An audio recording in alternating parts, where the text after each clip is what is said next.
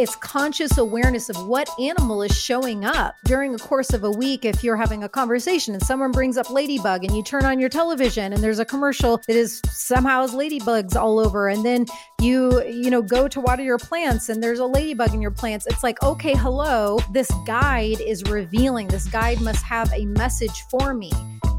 Welcome back to an all-new season of Off the Gram, the show where we bring you straight into the trenches with us to help you live your best life, channel your inner girl boss, and navigate the ever-changing landscapes of wellness and social media.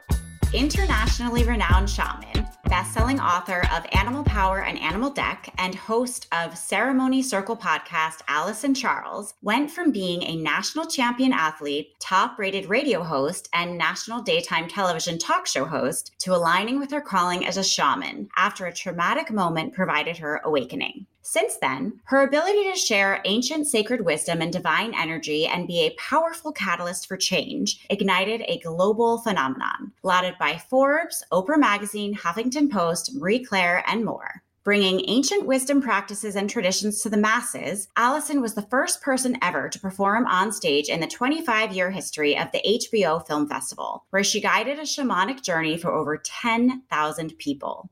She was the meditation guide for the world's premier art show, Art Basel, shared tips and journeys on Amazon's Alexa, and so much more. Listen to this show if you're curious about what your power animal might be, you have no idea what a shaman is or does, but you're interested in learning, and you are ready to heal.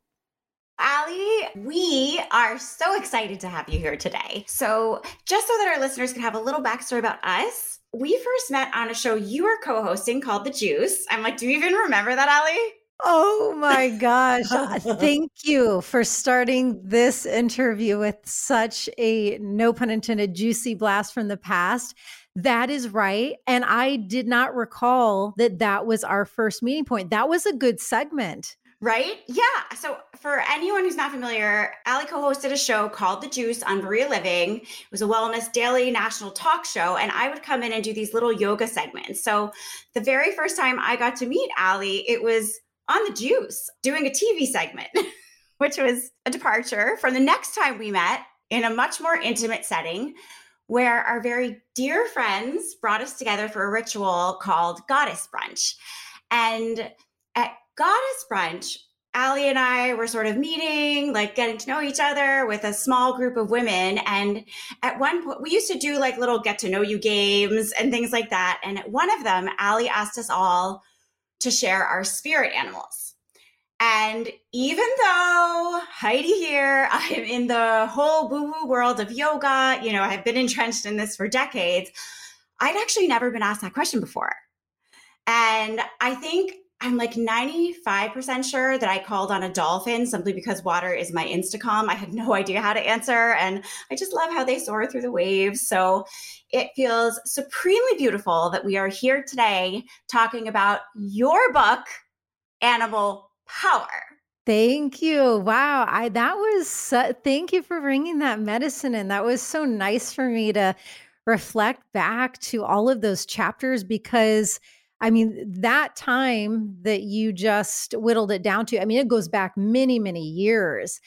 And it's so wild to think back to my time in New York City. I know that both of us, and Jamie, maybe you do too. I don't know if you had roots ever living there, but it was the birthplace of who I've become. I had my spiritual awakening in Brooklyn and my divine intervention in Brooklyn, and my entire life trajectory pivoted at that location. And in those times where you and I met is when everything was happening for me. So I feel everything you shared very deeply. And to fast forward to having this Animal Power book and deck be birthed out into the world, it was, I can honestly say, the greatest labor of love of my life to write that book and deck and to get it out. It was such an initiatory process. And so I'm really enjoying where we began, and thank you for all those reflections, and thanks for being my friend for so many years. Thank you. Thank you. Thank you. Thank you. So we are going to ask you about your journey and how it all began and how it evolved and all that. But I want to clear something up for our listeners sort of right away. So I mentioned the goddess bunch with the spirit animal, but your book is called Animal Power, and you talk about power animals. Is there a Yeah. distinction between those two things? Beautiful question. And I love that we're starting here. There are a ton of similarities, and then there are a couple of differences. To make it the simplest and most concise way of explaining, let me try to tune in because with shamanism, there are a lot of misconceptions, and there are a lot of things that in my journey as a shaman and as an author and as an educator, I've had to clear up. And there are just some terms that I personally have decided to reserve and set aside for Indigenous only to utilize. And the term spirit animals is one that I have placed into that category. I, have worked with countless Indigenous and non-Indigenous teachers and elders and, shamans from all walks of life from all around the world. And I have been bestowed, permission from different Native American elders to utilize that term. However, it's just a personal choice that when it came down to it, I decided to focus on my work with power animals. The other distinction is that with the power animals, they're primarily there to call upon to help support or empower you during different times in your life. So another somewhat distinction between spirit animals and power animals is just the way that we evoke them, the way that we work with them. That's kind of the most succinct answer that I can give at this time. Well, it's a good answer. I'm actually just going to circle back to the shaman thing. So you're talking about going and talking to all these shamans all over the place. I think that is fascinating for most people to hear. I'm like, I want to go talk to a bunch of different shamans. That sounds really fascinating. But then I think, what's a shaman? So I know when I first found my way to your account, wasn't your Instagram handle Rockstar Shaman? And are you an actual shaman? And for our listeners who don't know, can you tell us what a shaman actually is? Well, I certainly wouldn't call myself a shaman if I wasn't actually a shaman. That would be the biggest no on the path. That doesn't mean other people wouldn't do it. That's a good point, Heidi. Yes. Yeah, that's true. So a shaman essentially is someone who devotes their life to the shamanic path. And in doing so, in various ways, every single day, devotes to walking with a foot in both worlds, both the seen and waking world here, planet Earth, Earth realm, and also the unseen realms and the unseen worlds. So I'm very much equal parts in both. I'm a shaman who's very down to earth, very real. I come from the Midwest. I used to be a hip hop radio show host. I used to be a national champion athlete. I have a past that a lot of people can relate to and understand. But when I had my divine intervention and spiritual awakening moment on that particular day, a lot of my spiritual gifts got activated and turned on, including my clairaudient gift. And after that wild day, which is a whole other story that, if you want to get into, we can. But after the veil lifted and I got out of all the previous denial and illusions that I had been living in, the next step that I chose, because when the veil lifted, I realized that I was not at all the person that I thought I was. And the relationship that I was in was not at all the type of relationship that for almost 20 years I thought it was. So my life essentially got turned upside down. And in realizing all of those truths, my next big step was a surrender statement of speaking to my own soul, speaking to Great Spirit and Great Mother Earth and saying, okay, I clearly am not at all who I thought I was. I'm ready to receive in your help. Show me the way. And the next big piece that I chose was the devotion and responsibility of heeding the messages that came in. And what ensued over the course of, the last decade of living in that manner was first healing myself. I was directed and guided to work with all sorts of healers, both in Eastern and Western modalities. Right out of the gate, I was guided to work with my aunt, who's a shaman, and that was where my power animal guides first entered in. And so I had no intentions to become a shaman. I had intentions only of healing myself and finally facing myself and doing all the deep shadow work. And in the years of doing that work, the truth of who I am finally had space and room to open up and to inform me and to express.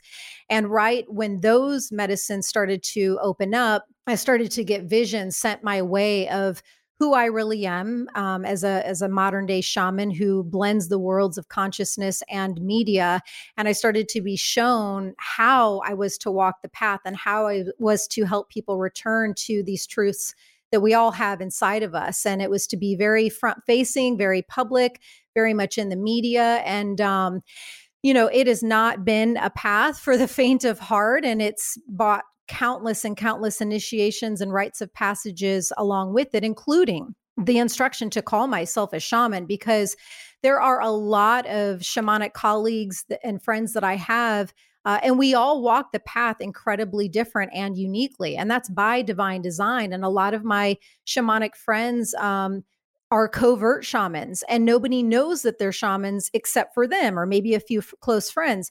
Others, colleagues, might call themselves shamanic practitioners. For me personally, this was not a choice of ego. And this was an instruction that I was told that is part of my mission to hold the space for as a woman shaman.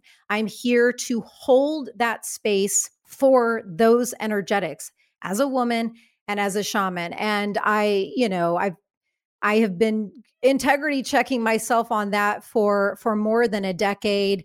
I have absolutely zero issue if the divine tells me at any moment, you did it, you held that space, that part of your mission is complete. You can go on about your life, not calling yourself anything or calling yourself an author or a seer.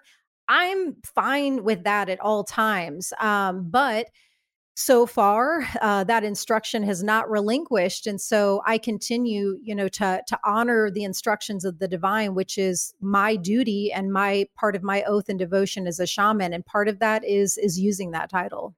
It's fascinating. Do you mind if I just follow up, Heidi? Because that description was phenomenal. I just like the end piece of it, if you wouldn't mind, because I think there's a lot of people, myself included, who just might not understand what exactly does it mean to be a shaman. Like if you're a doctor, you go into the hospital every day and you do surgery. When you're a shaman, obviously for you, you're an educator, you're an author, you're, what does it mean by and large to be a shaman? Well, it can mean a lot of different things because, and I will get to answering your question, but as I said, every single shaman that's incarnated, we're here to transmit different medicines, different codes, different teachings. We all walk a very unique path. But for me personally, a lot of the teachings that come through me is about living in devotion to facing yourself. And it's been interesting because our society, especially over here in the US, it's not really portrayed as fun or fancy or something that you want to put your time and energy to like freaking go on shamanic journeys and face, go into the darkest caves and do the deepest shadow work and like drudge up all of that stuff and feel the feelings that you've probably been avoiding for 10, 20, 30 plus years. But I have found, especially with the responsibilities that I feel being a front-facing spiritual teacher and someone who guides, masses, that's another unique distinction of my shamanic path is I can hold space for thousands. One example is for the HBO Film Festival in Bryant Park in Manhattan. I was the first person to ever go on stage, to be invited to be on the stage before the movie screening. And I guided a shamanic journey for about 10,000 people. And then there are other healers and shamans where they're one-on-one and they're in their magic. And I can do that. I had a fellow shaman over here in my home yesterday, and I guided him on a 3-hour journey where we were cutting cords from various people. And I to honor that, I won't get into details, but I can occasionally, and I will occasionally do one-on-one work, but primarily my mission is to work on these grandest layers and levels of shamanism. I am called to go to certain locations. And while I'm there, oftentimes I won't even know why I'm supposed to go to Jerusalem or go to Bali or go to these different places. But while I'm there, these different shamanic activations happen where I'm there clearing out old paradigm energetics that are no longer meant to be here, that are no longer serving the highest, greatest good for humanity. And, I can tell stories of specific examples of those, but for the Jerusalem and Israel and Masada story, it's a pretty wild one. But in a nutshell, these energetics, while I was on top of Masada, began to rock through me to the point where I dropped my belongings and I began to wail these ancient wails that were not my own. And the two women who were with me weren't fully sure what was going on, but they were just holding space for me as these ancient cries were coming out for approximately 5 minutes. And when I thought I was gaining my bearings, they said, "Do you want to go sit down?" And I was like, "Yeah, I need a minute." So we found a more private area. And as I sat down, there was another round that came in for me to clear. And once the clearing had happened on top of that location, I saw new golden energy lines coming in. And I was very clear that I had created enough space through the clearing that the new energies for the new paradigm had space to then enter in and anchor in on that location. And Spirit spoke to me on that moment and said, "And don't you ever let anyone tell you you are not a shaman ever again." And so, that's just one story and one example of what my path is like. But I mean, like I said, every single shamanic friend and colleague that I have, we share and teach and transmit the medicines incredibly differently. That's badass, by the way. Thank you for sharing that. It was amazing. It was an amazing story. Thank you for sharing that. Yeah, totally. Yeah. And I want to pivot a little from what we had planned, James. Yeah, totally. There's so many questions. I know. So I want to circle back to a lot of things.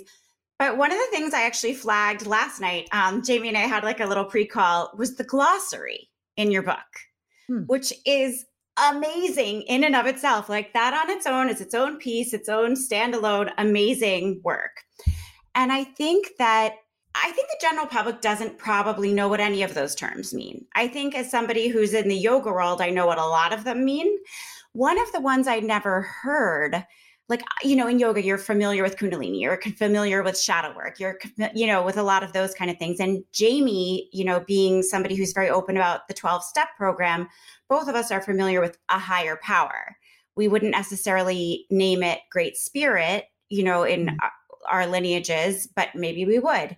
But one of the things that fascinated me was the word that you used, and I'm sure it came from somewhere. It's interesting. In yoga, you're taught, if you're in the very serious lineages of yoga, you're taught that if anyone compliments you on your practice, on a pose, on anything related to yoga, your answer is to be, "By the grace of my teacher." Not "thank you," not anything except for "by the grace of my teacher." And I found it amazing how much you gave homage to all the people and, traditions that you learned from. So I don't know if this is where this term comes from, but transmutation really, really spoke to me. And I would love to hear a little bit about, for our listeners and for myself, what that means to you and where you learned about it. And perhaps, do you think that it was a transmutation for you that put you on the shamanic journey? Ooh, it's a big one. Yeah, you ladies are getting into the hearty meat of everything, which is beautiful. Let me tune in to that question to see what wants to come through, because honestly, in the thousands and thousands of interviews I've done, because like I said before I had my awakening, I was a radio and television host. No one's asked me this specific transmutation question. So let me just see the examples and the answer that wants to reveal. Yes. Okay. So It's a yes to, I think, the two parts that you asked. Yes, transmutation was a huge part of my own personal journey. Oh my God. There was within the nucleus that held my earth walk pre awakening and also holds my earth walk post awakening that I'm in now. Within that whole sphere, oh my God, countless examples of transmutation, including, transmuting really deep childhood wounds, including transmuting addiction energies. The relationship that I was in that provided my awakening was one that was shrouded and so much illusion, denial, suffering, pain, tons of codependency, which some people would classify as a relationship addiction on my end. And then on my previous partner's end, he suffered from sex addiction and other types of addiction that for 16 and a half years, I really kept the veil of illusion and denial staunchly across the third eye in myself, and I was just too terrified to face and look at any of those things.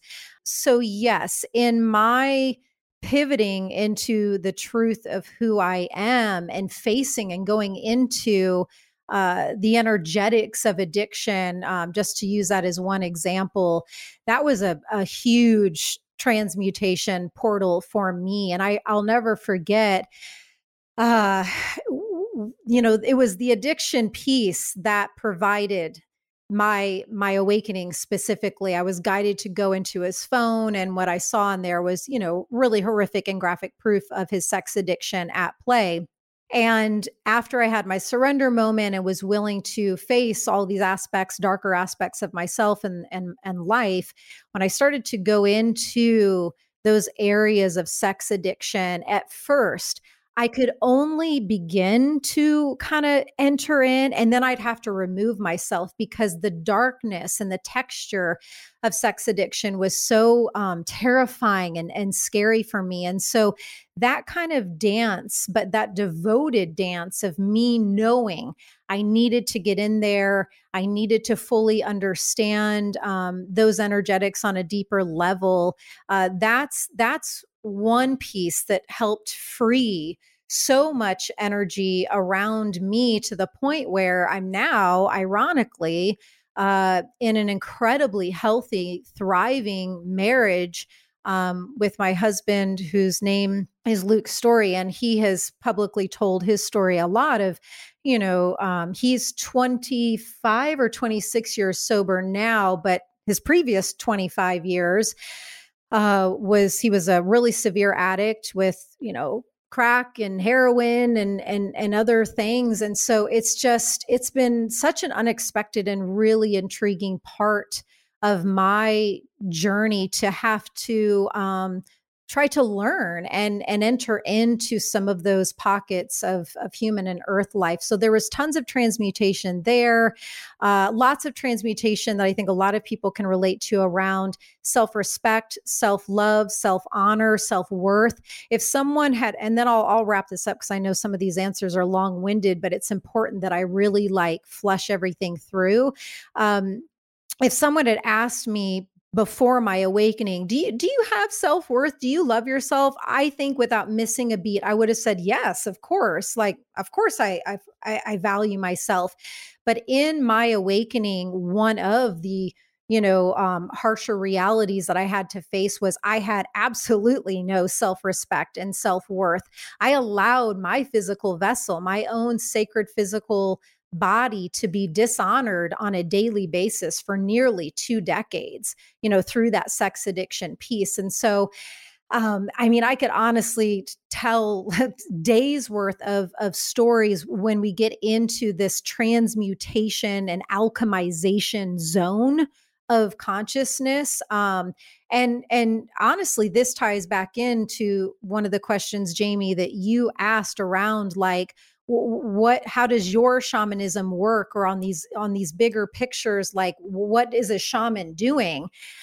I'm devoting to fucking facing all of life. I do not cut off, disconnect, or shield or hide from any aspect. Shamanism is getting in healthy relation, in relation to the totality, in healthy relation to the oneness of the entire web of life. And that, it requires really, really intense work that, it all, the irony is, like I said before, people are like, oh, this doesn't sound like much fun. And I'd rather just like not do that shamanic stuff, because who has time People for are that? allergic to hard work. Yeah. Or who wants to do that? But in my years now of devoting to all this nitty gritty stuff, that is what has opened me up to being able to experience true fulfillment and being able to experience genuine inner peace and genuine happiness. I could not have landed in those true areas had I not gone into facing the totality of life and not cutting off from anything. Well, when you had mentioned earlier, you're like, oh, because it was in Brooklyn and that's where I had my awakening and my divine intervention. And then you kind of move past that. So I'm could you walk us through that moment? Like, you had this life where you were a hip hop radio DJ and now you are a shaman. So what I'm hearing is there was pain, there was relationship woes, there was a lot of self-awakening, and then also having to reckon with the human foibles of others that brought you to this place of healing and then visioning and channeling and all of the things that you do. Was there one moment? Was it like a white light experience, or was it over time that you had this awakening? What did that look like? It was primarily a one moment in time, like a snap of the fingers, a flip of a switch that forever changed, and altered the course of my life. But blended with that one moment, which I'll explain in a bit more detail now, blended with that, when I look back in hindsight, oh my God, every aspect of myself for years was clamoring and trying like hell to get my attention, to wake me up. I mean, I was suffering from panic disorders and on and anxiety medication and had autoimmune disorders. And the other interesting thing is even when I was the hip hop radio show host, I was always innately drawn to the world of metaphysics and spirituality. So yes, it was a hip hop station, but I was having psychics as guests on the morning show, and I was doing dream analysis for the listeners who would call in. And even before that, I was, studying palm reading and the healing power of colors and feng shui for years. I never really read any, books other than books around metaphysics. So, there was that aspect of my soul who, for all my previous pre-awakening years, was trying to keep that essence alive inside of me. But I was also shoving it to the side, because I'll never forget, I told my ex-fiance in that previous relationship that woke me up that at one point that I was going to take some psychic courses, and I could tell he was really uncomfortable with that. And so there were countless examples where I betrayed myself and I betrayed the callings of my soul to make another happy. And that was that codependent piece of constantly betraying my own soul's calling and mission, because I could tell he was uncomfortable with that. I was like, oh, let's not take that psychic course anymore. So there was all those undercurrents happening that led to all of my guides realizing that I was not able to pluck myself out of these cycles of insanity that I kept spinning in for almost 20 years. And it led to this one day in Brooklyn where my ex, we had called off the engagement. I had left Connecticut and moved to New York City by myself. Our relationship had been done, but that had happened a lot of times before. And where we were at in this day is he was at my place in Brooklyn, and we had been pondering getting back together for the umpteenth time. And this day we were going to venture out publicly together again. And I went out to the living room to tell him, we can leave in a couple minutes. I'm just finishing up some makeup. But he was asleep on the couch. So I didn't wake him. And as I walked back through my bedroom, that's where I heard Spirit speak to me for the very first time in my right ear. And that message was to stop and turn around. And when I stopped in my bedroom and I turned around, my eyes landed on his phone on my bookshelf. And I felt a shift starting to happen then, And I could feel what I now know to be like the presence of a lot of my guides and archangels that were with me in that moment. And I walked over to the phone. I opened up his phone. I didn't previously know his code. But if you've ever heard of automatic spirit writing, there are some spiritual teachers who are authors who open up a channel and spirit will work through them. And it's not them writing the book and moving their hand or typing on the keyboard, it's spirit. And that's what happened to me with the phone because I didn't know his code, but my finger popped in numbers, his phone opened.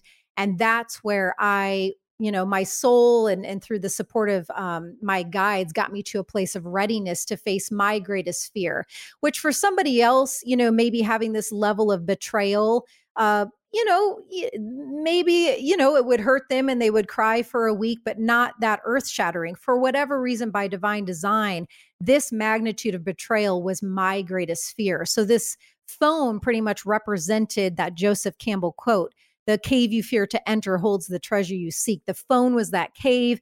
I went in there. I saw, like I said, really graphic proof. And when I was seeing all of this truth, that's when I could literally feel my egoic shell and the energetics around me like shifting, dismantling, changing form to the point where the energy was so strong, it woke up my ex. And I didn't say a word. The energetics woke him up. He came into the bedroom. And long story short, I, asked him, how could he do this to me? Asked him to leave and to never contact me again and to never come back.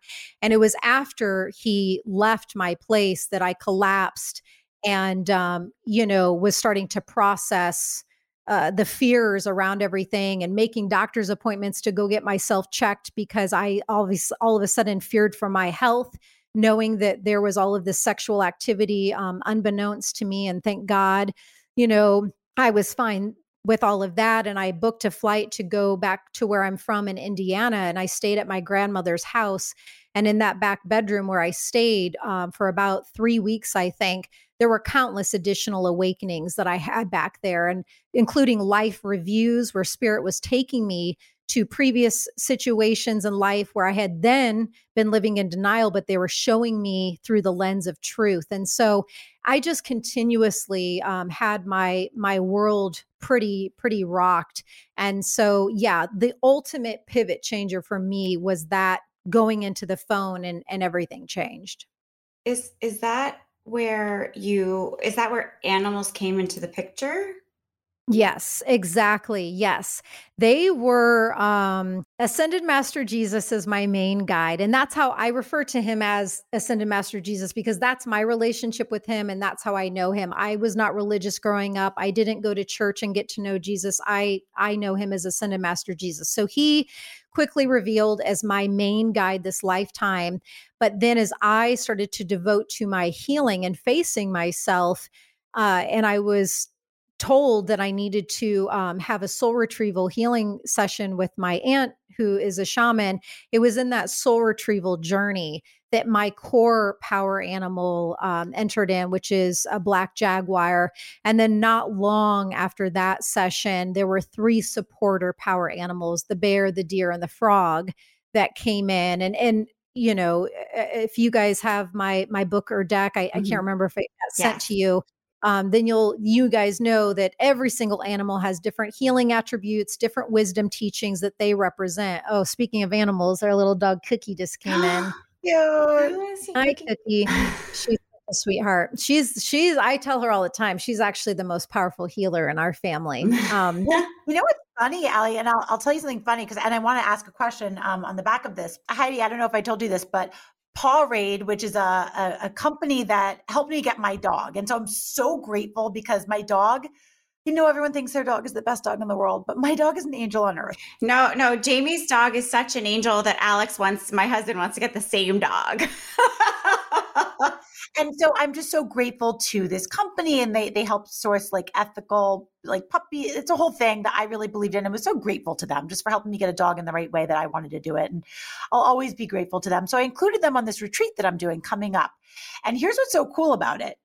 I'm doing this retreat with a man, Dr. Don Wood. He's takes a neuroscientific approach around behavior change and trauma and all of these different things.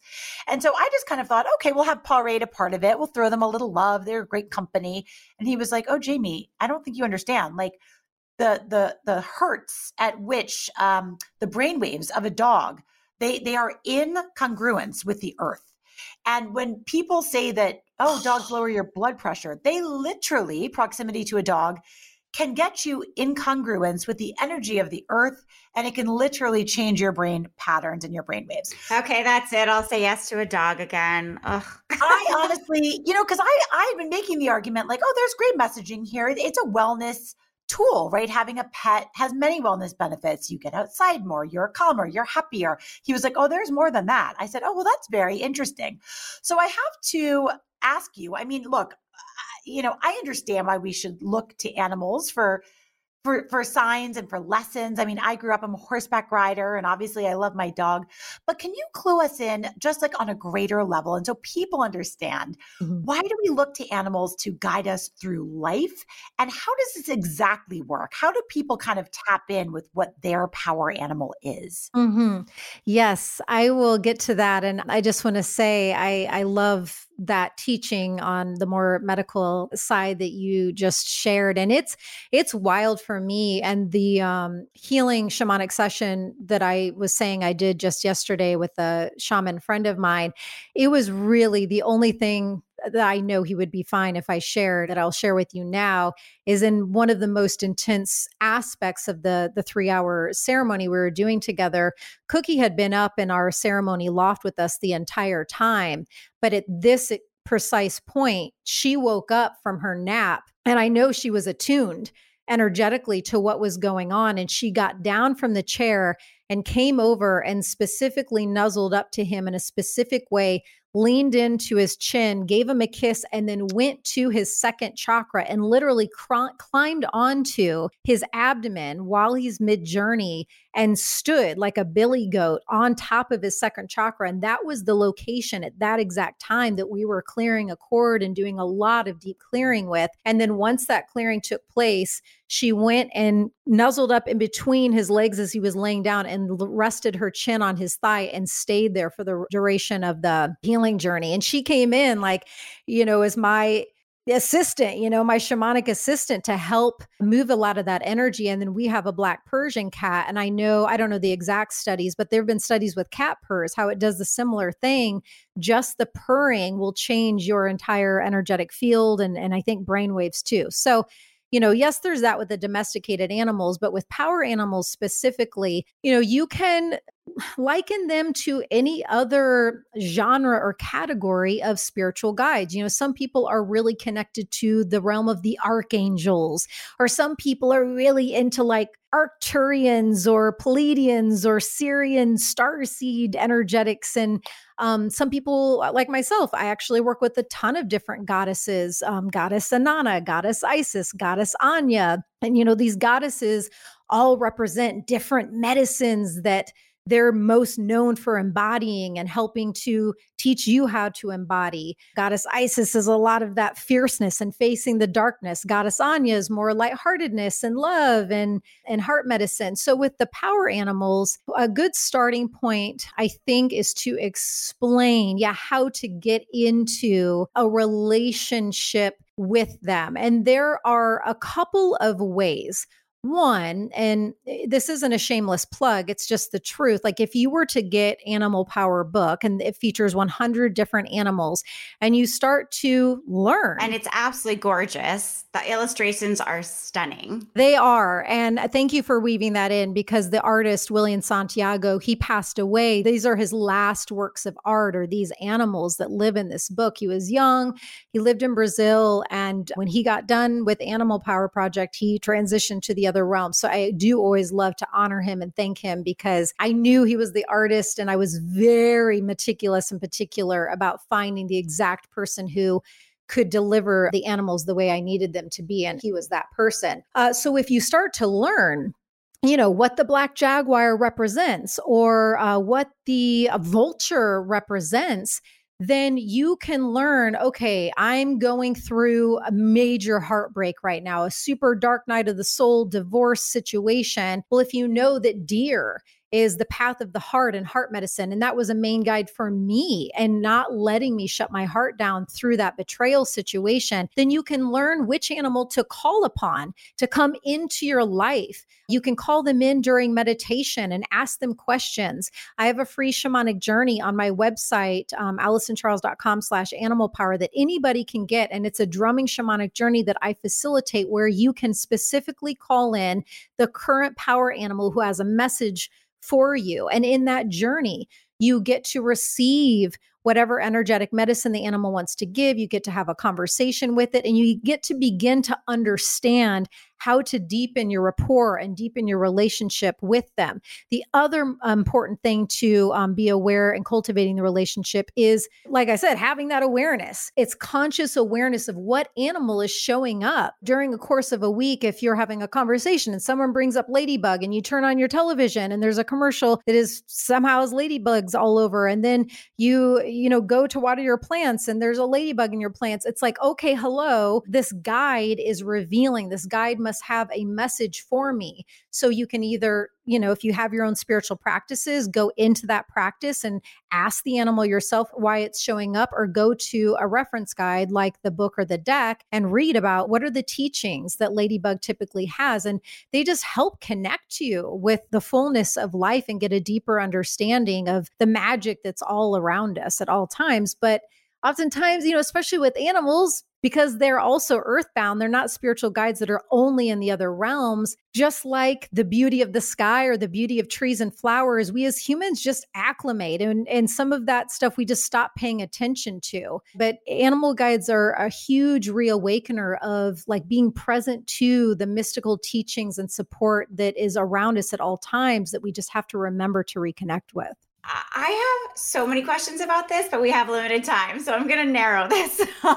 So I noticed the awareness piece in your book because you do repeat it, and I love it. And the whole idea that like just being aware, noticing an animal that's repeatedly around you. And I just have a couple of things that I want to say / ask about that. Number one, I had no idea that insects were considered animals in this context. You mentioned the ladybug. And I had no idea until I read your book that a gnat is like a power animal possibility. And when you talk about me personally, I've actually walked through a couple of gnat like things on my walkways last week. And I'm like, what are they doing here? It's winter. They're not supposed to be here. And I think they're gross. But now that I've read their meaning and their power and animal powers, I'm like, oh, they could be like a really good power animal. I really love that. So that's one piece of it, is the insect part, because I don't know that many people know that insects are possibilities. Right? Yes. And then the other part is, so, I talk about those gnats. It might be like something in the, environment, or it might be a power animal speaking to me. I also had a frog infestation in our pool this summer. I live in a deer-filled location. So does that make frogs and deer my power animals because they were ever present, or is it just the location? How do you know the difference? Okay. Yes. Beautiful. So I'm so glad, firstly, that you brought up the gnat example, because I have encountered that so many times, even from close friends who are also spiritual teachers, but they don't walk the shamanic path, and shamanic medicine specifically just isn't their lane or forte. Even they oftentimes, if I'm doing a live reading for them, or if they've taken my journey and like an animal that they don't really like, and they kind of get a little nose cringy around, they're just like, oh, but I don't like this shark. I don't want this shark. And I'm just like, well, maybe that's exactly what you need then. Do you even know what the shark represents? And with where you're at in life, it actually could be the most beautiful, enriching guide for you. And so speaking of, that transmutation, kind of alchemizing energy, that is really a big piece that's at the heart of working with power animals. And I won't get into the story because it's a little long, but I'll just say that leeches were that example for me. And in fact, I had leech therapy done by this renowned Austrian leech therapist in Brooklyn when I was living in, I know your face, that was my face too. It was both that exact our faces, Jamie's and mine. Fascinating. Yeah. I was really guided to go have leech therapy done. And I honored that call and found that this guy happened to live in Brooklyn. And you can actually watch a video. I mean, it's so many years old, but it still lives on YouTube somewhere. Maybe if you Google Allison Charles leech therapy, I would guess it would show up. You can watch me meeting them for the first time, and you can actually be witness to this exact medicine that we're talking about. They were the greatest teacher for me of what alchemy is, of shifting from fear to love. The leeches were my greatest teacher for that, because I went in terrified, that cringy look on my face. I'd never really seen one in person, and they are really slimy and gooey, and the way that they move is a little intriguing. And when he brought out a jar that literally had hundreds of leeches in them, and I knew that a bunch of them were about to be placed and attached on top of my liver, I was in a somewhat of a meltdown, but I held the line and stayed the course. And as he was attaching the leeches to my upper abdomen, right above where your liver is, when they attached, and they have hundreds of teeth in their circular valve mouth, and those teeth, let me tell you, you can feel when they attach.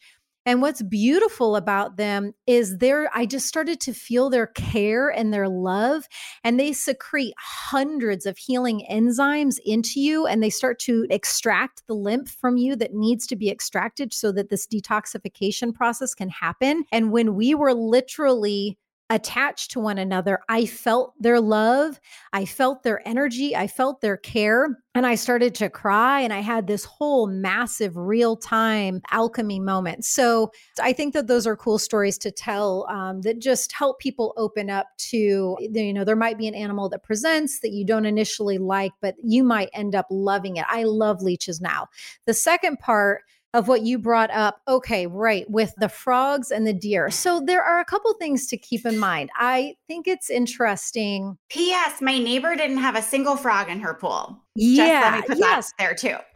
That is exactly where I was leading to this investigation and exploration, is you want to take a look at, what is this animal doing? Were they mating? Like, what was going on? Do you know? What were they singing loudly at night? Like, what was happening? No. So, and it was actually a little disturbing, because there would just be like 5, 7 to 10 dead little frogs in our pool, because the chlorine kills the frogs every morning. Right. So I had to figure out a way to keep them out of the pool. And I can't tell you how many frog blogs I read. And I finally figured it out. It took a while. I tried coffee grounds around the pool because their feet don't like them. I tried vinegar on the pool deck, which washes away every single night because their feet don't like them, so they'll stay away. And ultimately, I bought faux lily pads so that once they were in the pool, they could actually jump back out.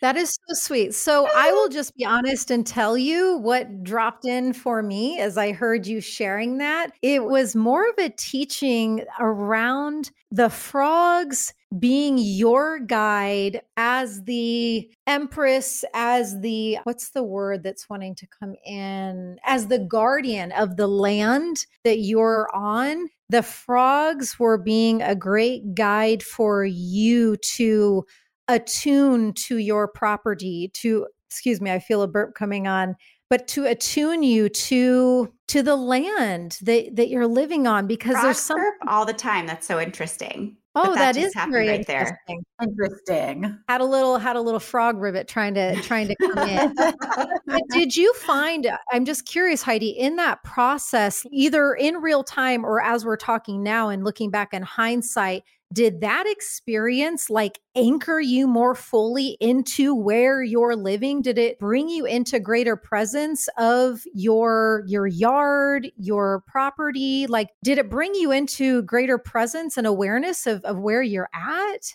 It didn't occur to me at the time, but absolutely. And it was also, the word desperation keeps popping up. I don't want to say it was that dire, but like I was desperate to not see these frogs die. So I really wanted to save them. I know that sounds ridiculous. So yes, it did. It was I wanted to keep the property thriving and alive. Yeah.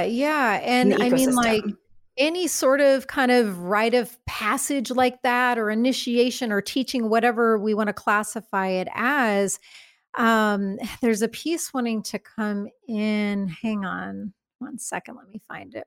Yeah. I think the last little offering that that I feel wants to come through is this piece of you getting into deeper integration with honoring the nature of your land. And I would be curious, my invitation to you, if it resonates, would be for you to maybe take some time this week to go out in your yard, to be near that pool, to just close your eyes for a moment, to thank the frogs for being your guide to bringing you into greater presence for this home that I know you guys have worked so hard to cultivate and renovate and actually land and live in. And ask the nature, ask the energetics of the land that you live upon if there's anything else that they want you to know, if there's anything else that needs to be tended to, because I feel like it was an invitation for you to get really attuned to the communication of the pieces of nature that are on your property. I know that when I did this exact process, there was a tree in our yard that I honestly, it makes me sad to even say this, but I literally didn't even know that she existed. And when I was in this brief meditation and asked, is there any piece of nature on this land that has a message for me that needs more love? I saw the vision and I heard this tree being like, no one ever pays attention to me. I haven't had a hug or a conversation in years. And I was like, what tree even is this? When I opened my eyes, I looked over and I was like, oh my God, I'm guilty of this same thing. I have never acknowledged that tree. And I went over to it and I touched it and I thanked it. And I, really got present to its texture and its beauty. And I could feel its, gratitude for feeling acknowledged for the first time in so many years. So, you're a spiritual woman and I know you're very earthly too, but I just feel like it's a greater invitation for you to get into bigger communication with your land. I will absolutely do that. Thank you. You're welcome. We have to wrap, but I can't tell you how much you have just literally turned my perspective of how I walk through this world on its head. Mm-hmm. Honestly, Allie, I have tears in my eyes. Because that's rare for Jamie. Yeah, because first of all, the leech story got me because it's, the leeches are great, but your ability, I'm so intrigued and delighted by your ability to walk through this world in the realization and the presence and the mindfulness to have a moment like that hit you the way that it did. And it's so rare. And so many of us live and die without ever having something like that. And it came in the form of leeches. I mean, it was not, and you also just reminded me that I've lived in this house that I love so much for 2 years. And I don't think I've once ever walked around my property and thanked the property that I appreciate and love so much. And I owe that to my property, but I owe that to myself too. So thank you for that awareness. I mean, it truly is a life-changing perspective.